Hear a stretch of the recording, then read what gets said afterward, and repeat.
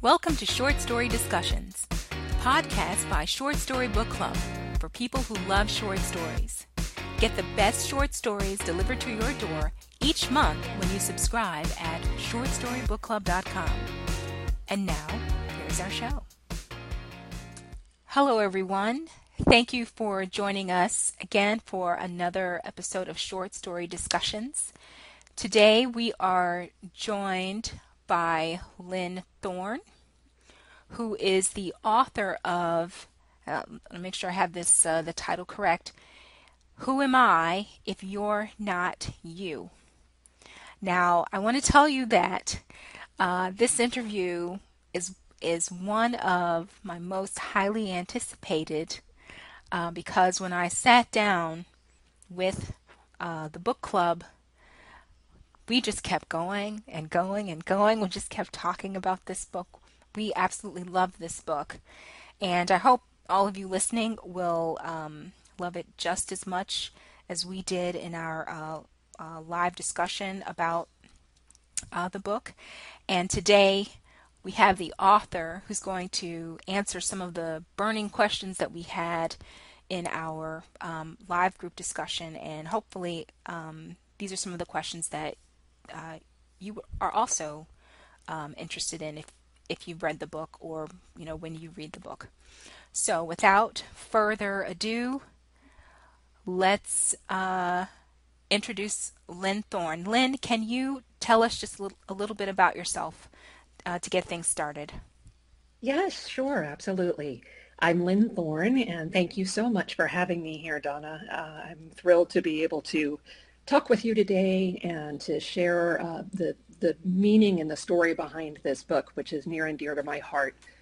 But before we get to that, a little bit about me. I am a previous journalist. I started out in television broadcasting and worked in news for quite a while and moved over into the private sector and did some nonprofit work. And I currently work in marketing and communications for a company based in California in the U.S.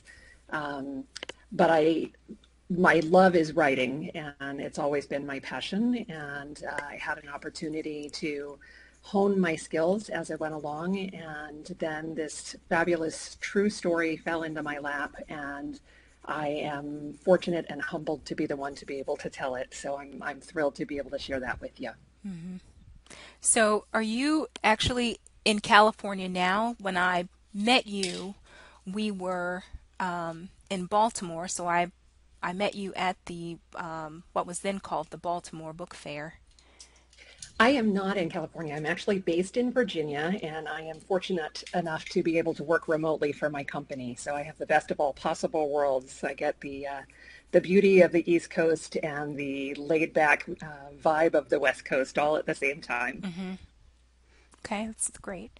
And so now you do, you said broadcast, or is it that you started in broadcast journalism? Is that I correct? did. That's correct. I have a mass communications degree, and I started in broadcast journalism, and I worked in television and radio for a number of years. And it lost its luster for me, a lot to do with really horrible hours and even worse pay.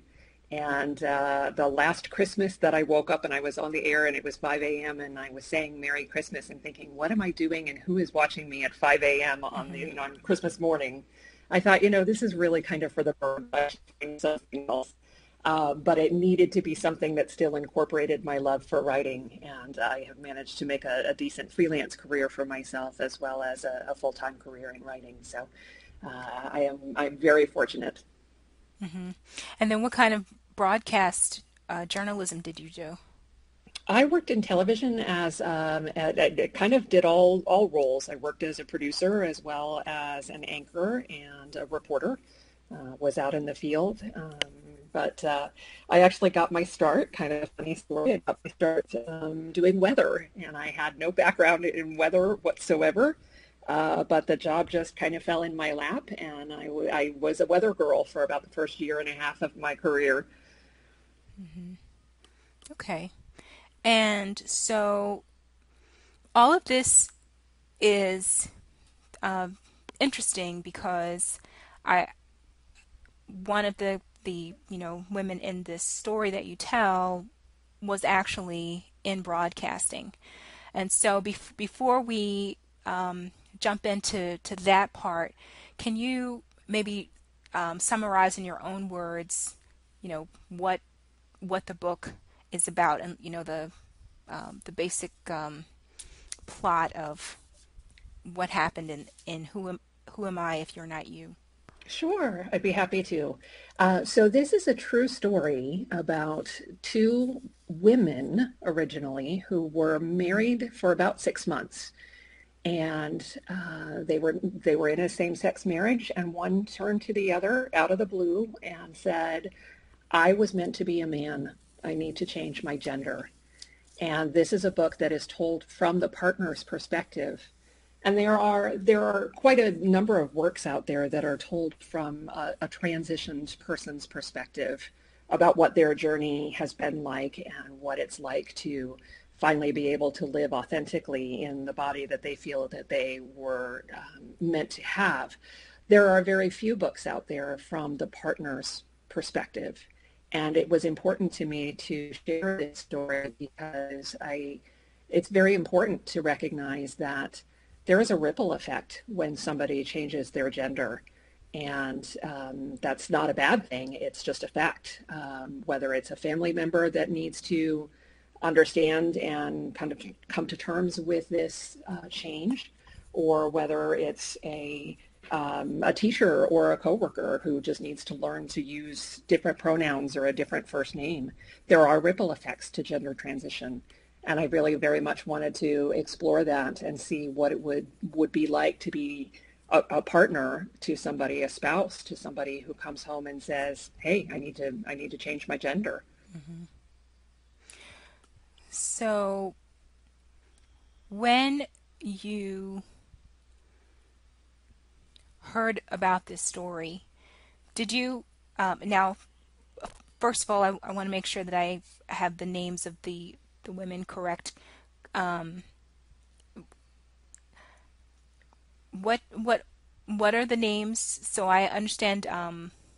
Sure, Marika, I sure. think she changed her name to Mark. Is that She correct? did. So Jennifer is the protagonist in the book. She is the partner, and she is married to Mark, who was born and named Marika. Oh, So Marika. Marika was born female. Mark is the male that I now know. Okay. And as we continue this discussion, um, should I refer to Mark as Mark or Yes, okay, I think that will be easiest to try to avoid confusion rather than going back and forth. It does get a little confusing for okay, sure. okay, But he is Mark and he is he and uses he, him pronouns. okay. And so, how did you meet Mark? Was this while you were uh, working in broadcasting? No, we actually never crossed paths before I met Jennifer first. And I had recently moved to Virginia, and Jennifer and I were both auditioning for a play at a local community theater. We both are actors and singers and dancers.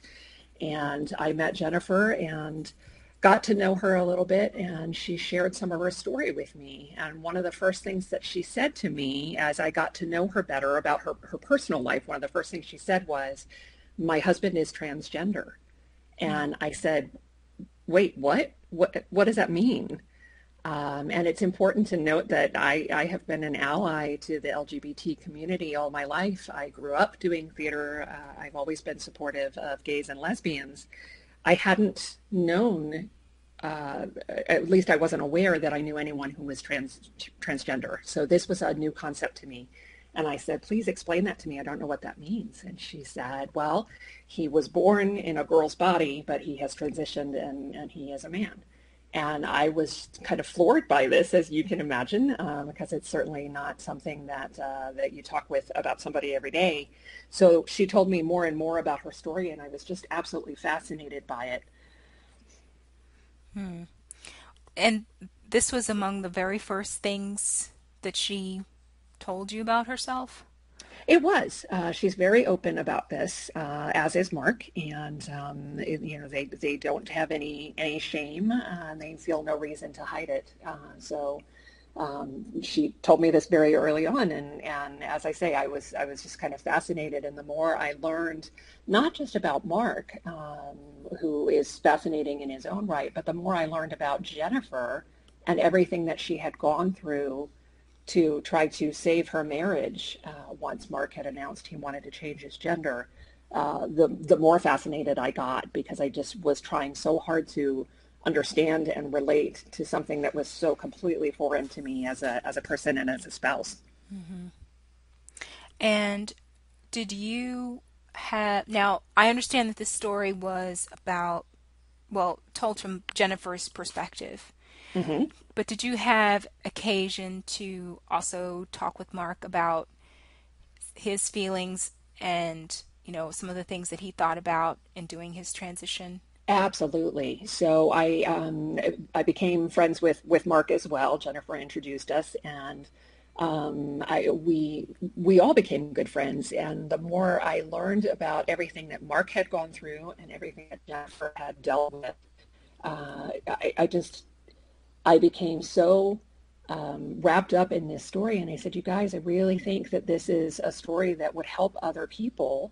You should let me write your book. And they both kind of laughed it off and said, oh yeah, right. This is just our life. It's not a book. And I said, oh no, it's a book. Believe me. There are people out here who could benefit from understanding what you've been through, who can relate and need to know that they are not the only ones who are facing something like this.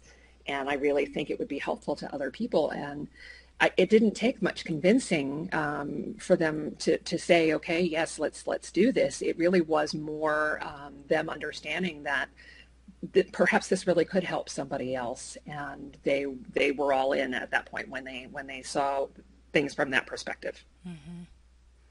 Okay. And now I want to ask you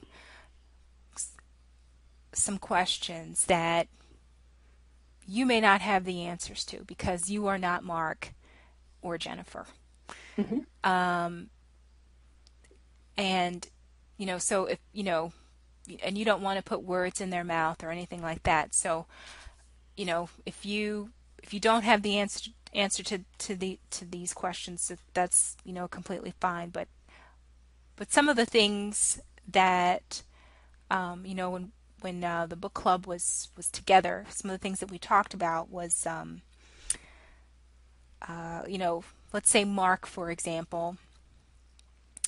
So you talked about how he wanted to change his gender, right? Um,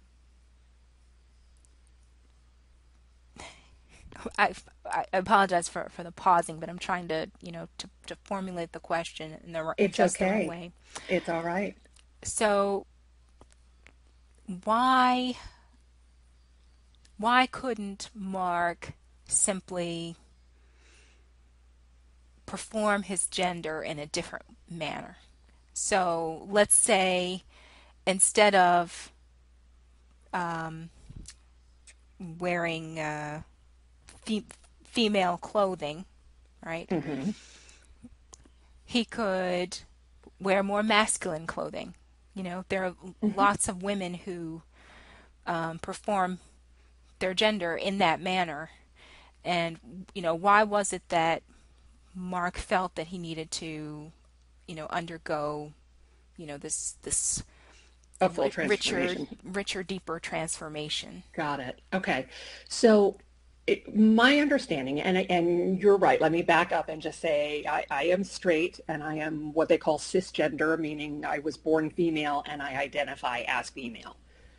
So it's a little bit of a challenge to understand, but I have spent copious numbers of hours with Mark and Jennifer interviewing for the book. So I feel like I can probably answer your questions, and I hope that I'll do them justice.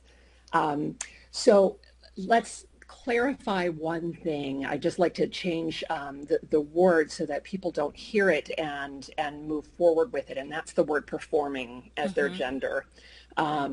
It's an expression. I think is maybe I hope a more accurate word. And Mark did. Mark, though he was born a girl, uh, hated dresses, hated skirts, always wore pants, unless he was forced to wear a skirt as a child by his mother when he was still showing as female. And so he's always been masculine. He always liked just baggy clothes that covered up his shape. He was horrified when he started developing breasts. He was mortified when he got his menstrual cycle for the first time.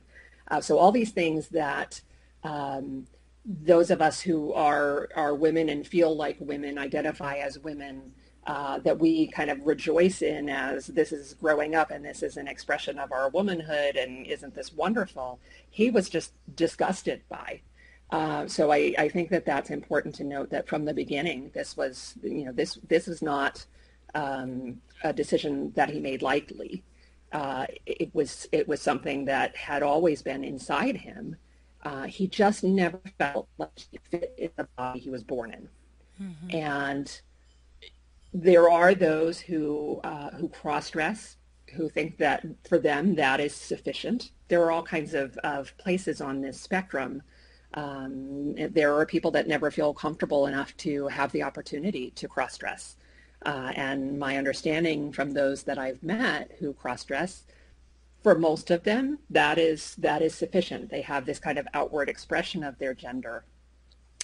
But for Mark, it was a question of still just not feeling like he fit in his body. He would look down and he would see breasts. He wore a binder for many years, something called a binder, which trans people can choose to wear, that kind of compresses the breasts and makes your form look more manly. But the breasts were still there, right? I mean, it still wasn't, he wasn't looking the way he wanted to look, and he wasn't feeling the way that he wanted to feel. And he needed his exterior to match his interior. That's kind of the short answer to that. He needed his exterior to match what he felt inside. Mm-hmm. And he went through many, many years of social anxiety and just feeling like he never really fit in until his transition. And suddenly he felt like he was in the right body for the first time in his life. Mm-hmm.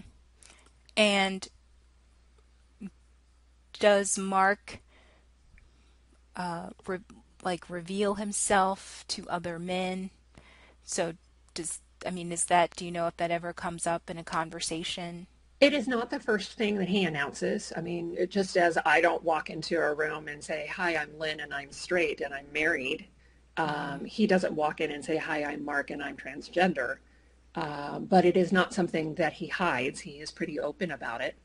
And it, it, it really is a sense of just who he is, like who any of us are. So it's easy to hear this story and look at him and see him as Mark, a transgender man. But I would implore you and anybody who's listening to this podcast, whether you read the book or not, to remember that inside, we're all just human and we all just want to fit in and we all just want to feel comfortable in our own skin. And that's what says who we are as a person, not whether we've undergone a gender transition. Mm-hmm. And, along that same line, do you know if Mark feels accepted by other men? He does. He really does. I think he feels very comfortable and for the first time confident maybe in who he is. And I don't think anybody makes him feel uncomfortable about himself any more than people make me feel uncomfortable about who I am or hopefully you who you are. We're all just who we are, and this just happens to be something that he's done. I've changed my hair color before, but that doesn't define who I am. Mm-hmm. And I think that that's an important thing. I realize obviously this is more than changing hair color, but it is the outward changing of an appearance. But for him, it was important to take that step. Mm-hmm. Okay. And I mean, there are other questions I think that perhaps might be more appropriate for Mark. So hopefully, maybe sometime in the future, there might be an opportunity to ask for me to ask Mark directly, some of these other Hmm. questions about, um, you know, the masculinity and and well, the expression of, being male, but also in my choice of using the word performance, um, was, sometimes people do things that it's not necessarily an expression, but just because, but they're things that they think they have to do because.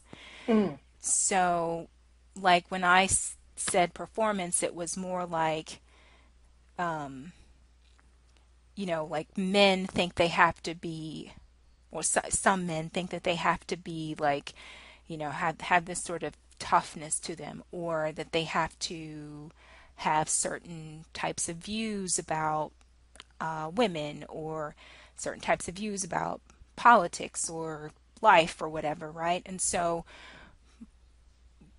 when Mark comes at being a man with this history that's very different from a boy, from a person who was born a boy, socialized as a boy, and is now a man. There's like all of these layers of being and socialization that Mark has not had.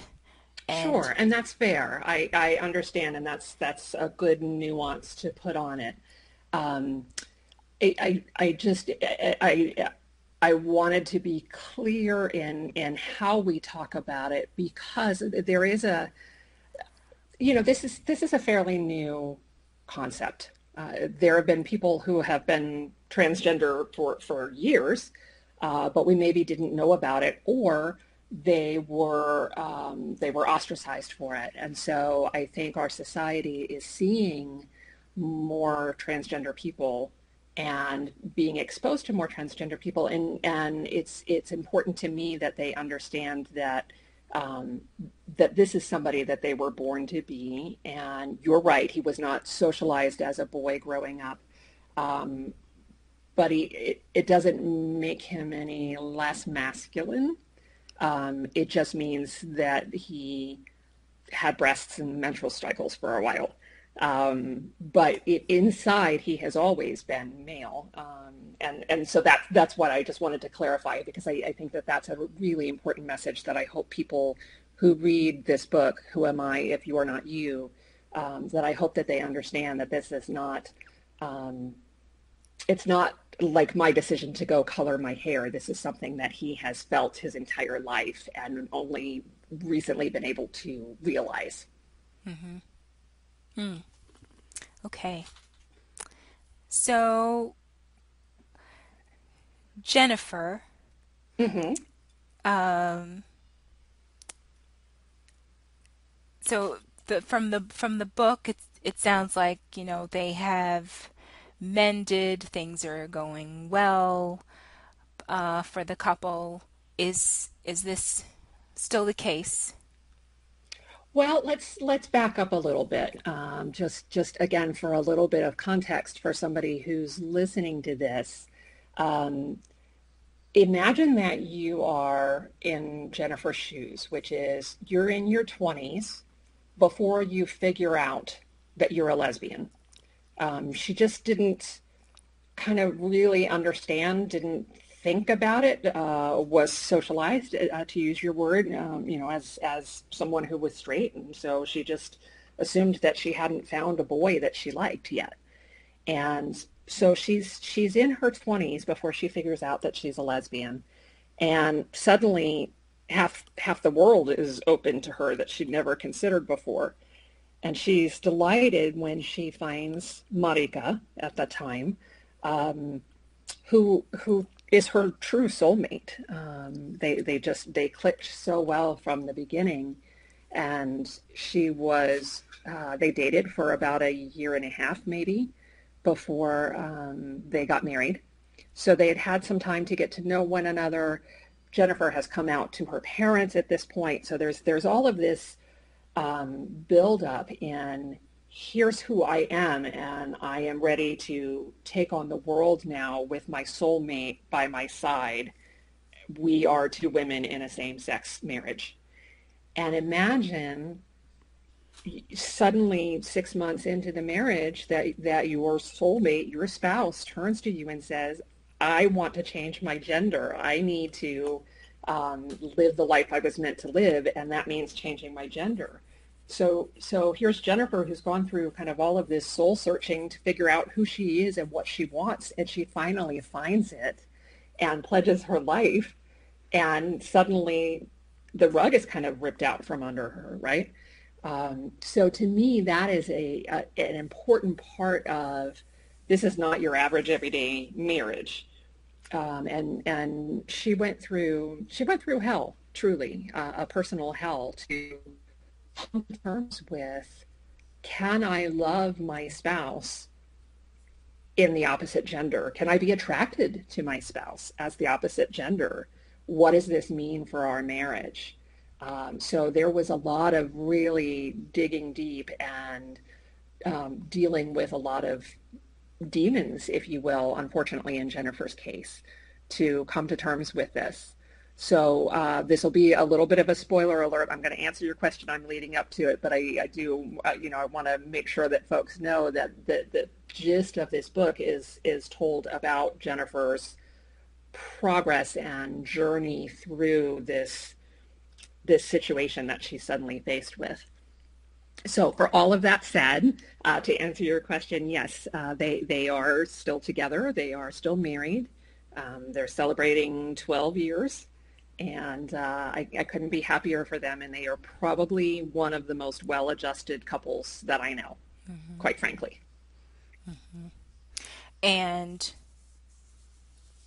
I understand, if I remember correctly, they they did have counseling Oh um, yes. to help There's them. there's been a lot of counseling, and that's why I say they're probably one of the most well-adjusted couples that I know, because I think um, both had individual counseling, and then they had joint, marriage counseling as well. And I think that all of that introspection, that therapy, that work, that self-discovery, all of that has enabled them to communicate with one another, probably on a level that most of us will never know. So that's why I say I think they're probably the most well-adjusted couple that I know, because there's been a lot of therapy involved. And they've dealt with a lot, and they have been very honest with one another and with those around them, even when that wasn't an easy thing to do. So it makes for a heck of a marriage if you can stick through that all. Now, so you mentioned you say the word honesty. Mm-hmm. One of the um, one of the concerns or issues or thoughts, ideas.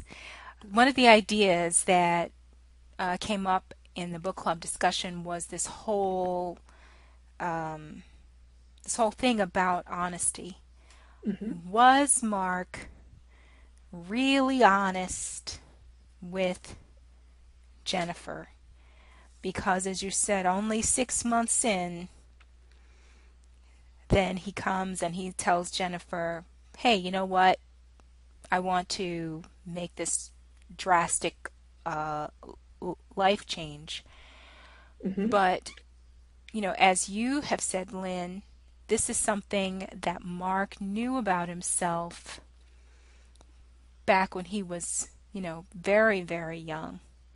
So it isn't as if he decided you know, over the span of 6 months that he, that he needed to make this kind of change. So, Well, let me dig in there. That's an excellent question, and I know how it looks from the outside, and I also know, having spoken at length with Mark about this very question, he was not dishonest. He did not set out to deceive Jennifer.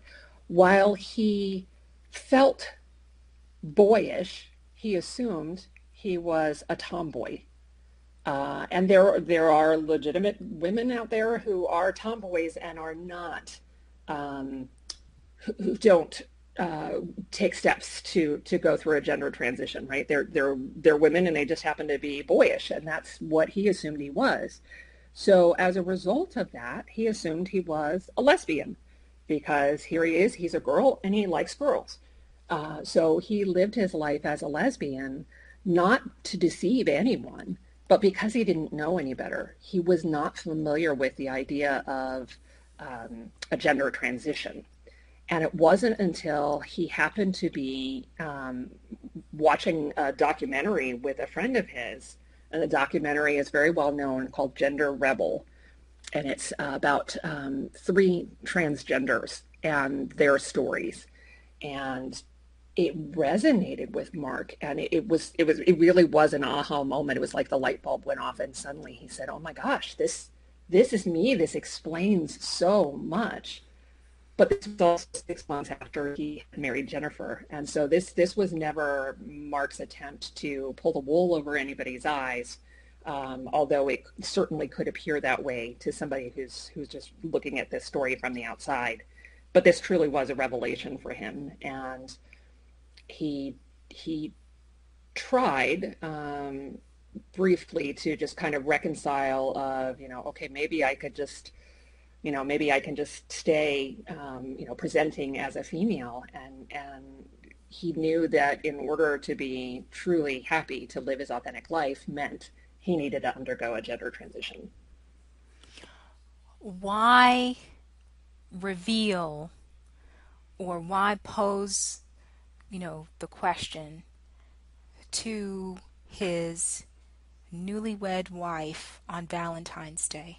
That's an excellent question, and that has to do with Mark, who is very impulsive.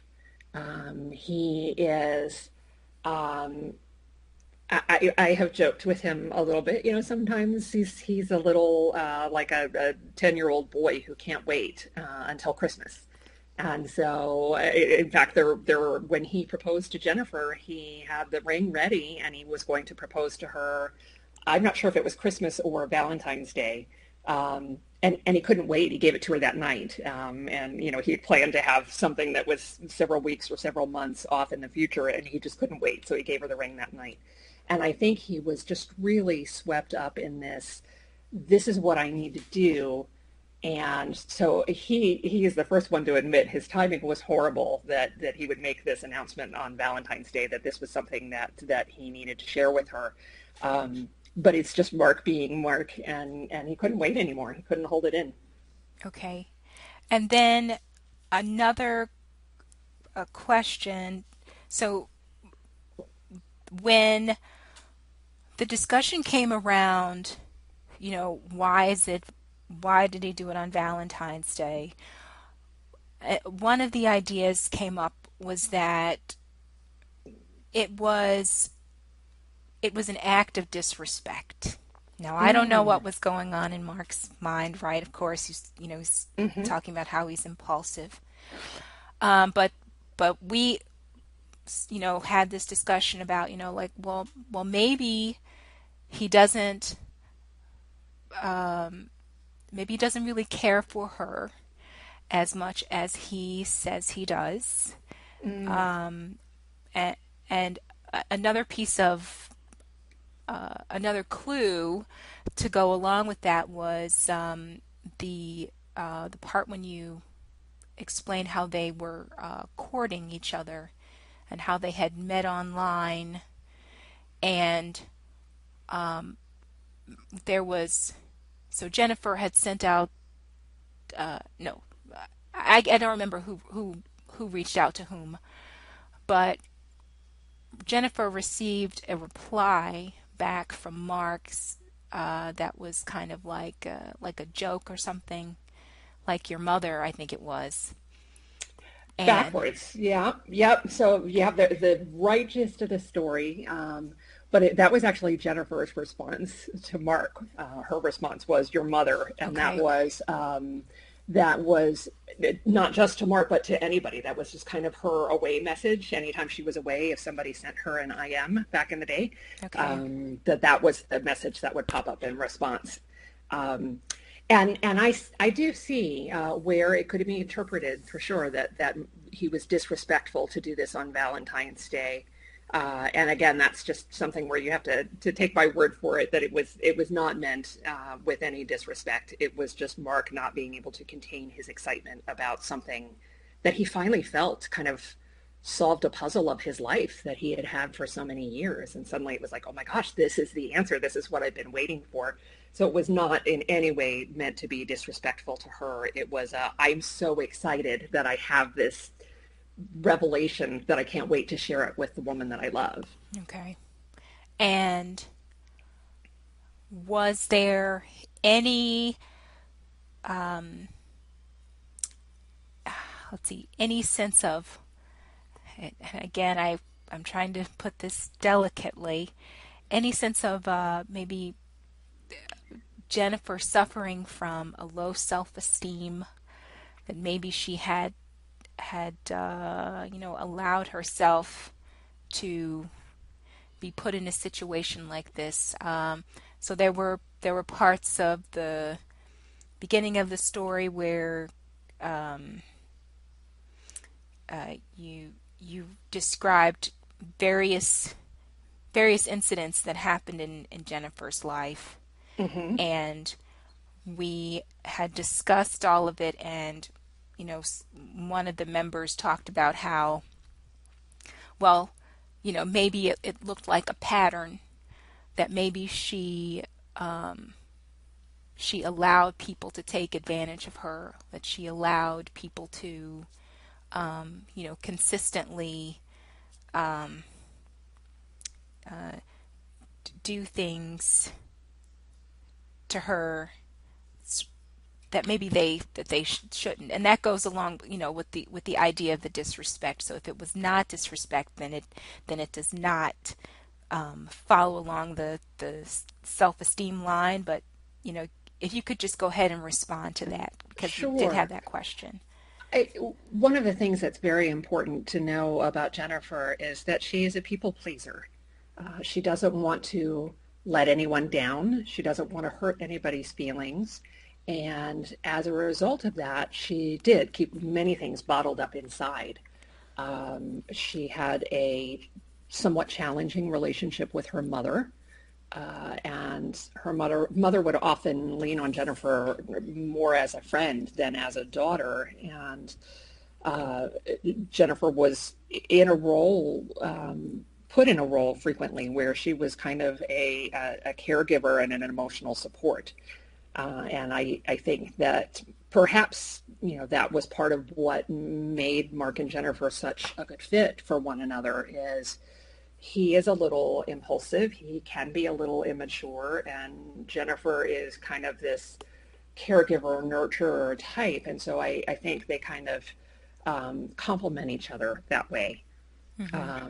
So there is definitely baggage that came along in Jennifer's past that led her to really take this news and this journey in a more detrimental way than perhaps other people would. There are other people who would say, oh, hell no, that's not what I married and that's not what I signed up for, and walk away. I mean, certainly divorces happen over a whole lot less than somebody changing their gender. Hmm. Um, but she loved him enough to try to work on it and say, I'll give this a shot and we'll see.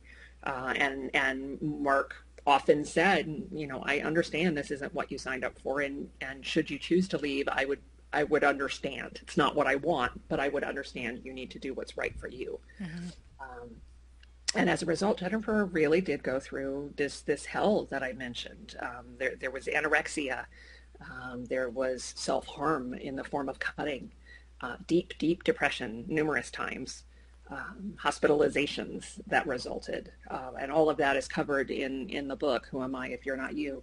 But all of that was her way of trying to cope with um, feeling like as Mark was finding himself for the first time in his life, Jennifer was losing who she was. Mm-hmm. And that's where the title of the book comes in. So I don't know. I don't want to jump ahead and answer any questions that you haven't asked yet, but I would like to share that a little bit when we get to that point.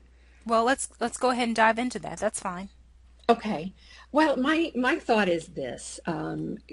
At least for me personally, I have I have a persona when I am on the job. I have a persona when I am being a daughter, or when I'm with my sister, or when I am with my friends.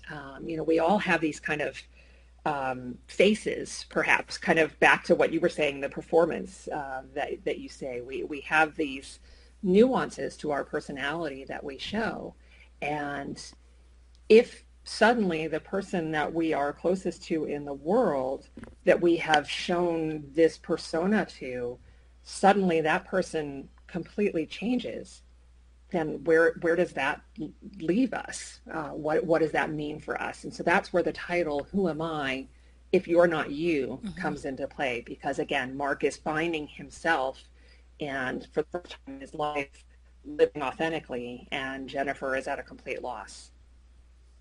Mm-hmm. And just, thinking about that just a little bit deeper, um, and, you don't just, talk about this in the book or anything, but what you said reminds me of um, uh, something about like developing this consciousness about oneself, and there's something about your about the ego being attached to other things, other people, and how your identity is like how some people determine their identity based on these external things. So it's Mm-hmm. like I am uh, whoever I am because you are my boyfriend, or you are my mother, or I have this house, and or I Mm-hmm. have this car. So it can be like a person, a thing, or a job, or whatever it is. And their identity becomes wrapped in whatever that external thing is about them. Absolutely. You hit the nail on the head. That's exactly right. And so if that external thing then changes in a very dramatic and drastic way, Mm-hmm. you can see where how you lose this sense of self, because you suddenly have to rediscover and reinvent almost. Mm-hmm. Um, Right. because as I say, here's Jennifer, who is a lesbian, didn't figure it out until she's in her 20s. And now suddenly, instead of being in a same-sex marriage, you would look at them and they look like they are in a heterosexual marriage. She has a husband. Mm-hmm. So where does that leave her? Is she still a lesbian then? Mm-hmm. So all of that comes into play, not just from a gender perspective, but from a sexuality perspective. Right. And has Jennifer fa- found her um, now in in a sort of spiritual sense? Has she found her I am, like this the thing inside of her that is constant and not attached to anything in the world? That is an excellent question. And I would say I think so. I She is at peace. She is happy in her marriage. But as with most of us, we all have whatever baggage we have, and that still comes and rears its ugly head from time to time. Mm-hmm. But I think that she is confident in who she is and what her life is meant to be. Mm-hmm. Hmm.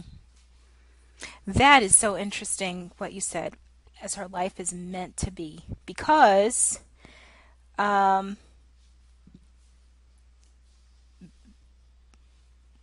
Jennifer was strong enough to go through that, right? So there's probably a reason why it was Jennifer, and maybe someone else couldn't have been as resilient as she has been through this ordeal. So Oh, I couldn't agree more. yeah. And I tell her that frequently, and I say you are the probably the strongest person that I know, and she would disagree with you heartily about that if you said it to her.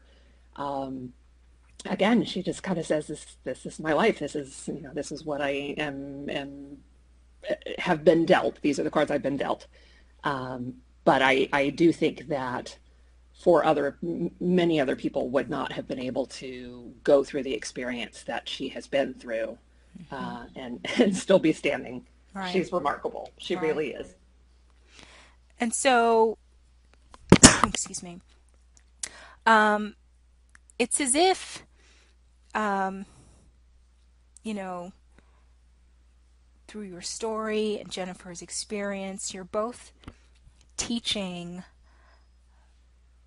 you're teaching us, the world, um, about, these LGBT issues, but also I am just coming to a realization myself, like just having this conversation with you, just about like human experience as well. So this story is about more than just um, the transition. It's more than just about the um, the marriage, and more than about any individual in the story. It's it's it's teaching about how sometimes you just have to live through something, surrender to what is going on around you. Um, it's about stepping back from things, making making choices from a place of calm and not from fear or panic. Um, so there's a lot of really good life and love lessons in here. Um, I'm so glad that you say that, and I thank you for that. I've been asked why I was compelled to write this story, and I really wrote it for two reasons. Number one, because Jennifer, as she was going through this whole process, she's, as I say, she's kind of coming to terms with life, and she feels like she's got life by the horns. She's ready to go live the perfect life, and suddenly the rug gets ripped out from underneath her, and she felt so alone. She felt that she was the only person in the world who had ever faced this, and that nobody else could possibly understand what she was dealing with. And it was important that this story be told so that others who are in her position, whether it's an LGBT thing or perhaps an eating disorder thing or self-injury, I mean, there's so many important things that she went through that are unearthed in this book. And I wanted others to know that they're not alone, mhm. that somebody did go through them and somebody came out the other side. There is light at the end of the tunnel. And it was important to me to share that. So that was kind of reason one. But reason number two really was to give people like me who wanted to be supportive of the LGBT community, but maybe don't understand or don't know how to be supportive, uh, don't know what words are okay to use, what questions are okay to ask. I wanted it to be kind of a glimpse inside someone's life to answer some of those questions for them, to hopefully empower um, those of us who want to be allies to do so. and to help take away some of the mystery of someone who's trans and show here's Mark and he's a good person and he's not any less than because he underwent a gender transition. He's not any more than because he underwent a gender transition. He's Mark and he's human and he has a soul and a heart just like all the rest of us. Mm-hmm. And those were two really important things that I wanted to get across in this book. And I feel like you just kind of touched on both of those in your question. So thank you for that. Mm-hmm. And so, thinking about the LGBT community, um, okay, okay, so I'm looking at my notes here. Um, have you received any backlash? So I know we were, thinking very positively about this story, but has the LGBT community embraced the story? Have they said, well, this this story is not, um, maybe there's something inauthentic about it or something stereotypical about it Mm. that they don't that you've gotten backlash around. No, I have been the LGBT community and the community at large have been very, very supportive of Who Am I If You're Not You. The the only backlash that I've gotten are from those who are clearly not and probably never going to be supporters of the LGBT community. Mm-hmm. And they can be very vocal and very hurtful. And, I think about some of the comments that I've heard and think, my God, this is not even a fingernail of what somebody who is in the LGBT community lives with all of their lives or every day. Mm-hmm.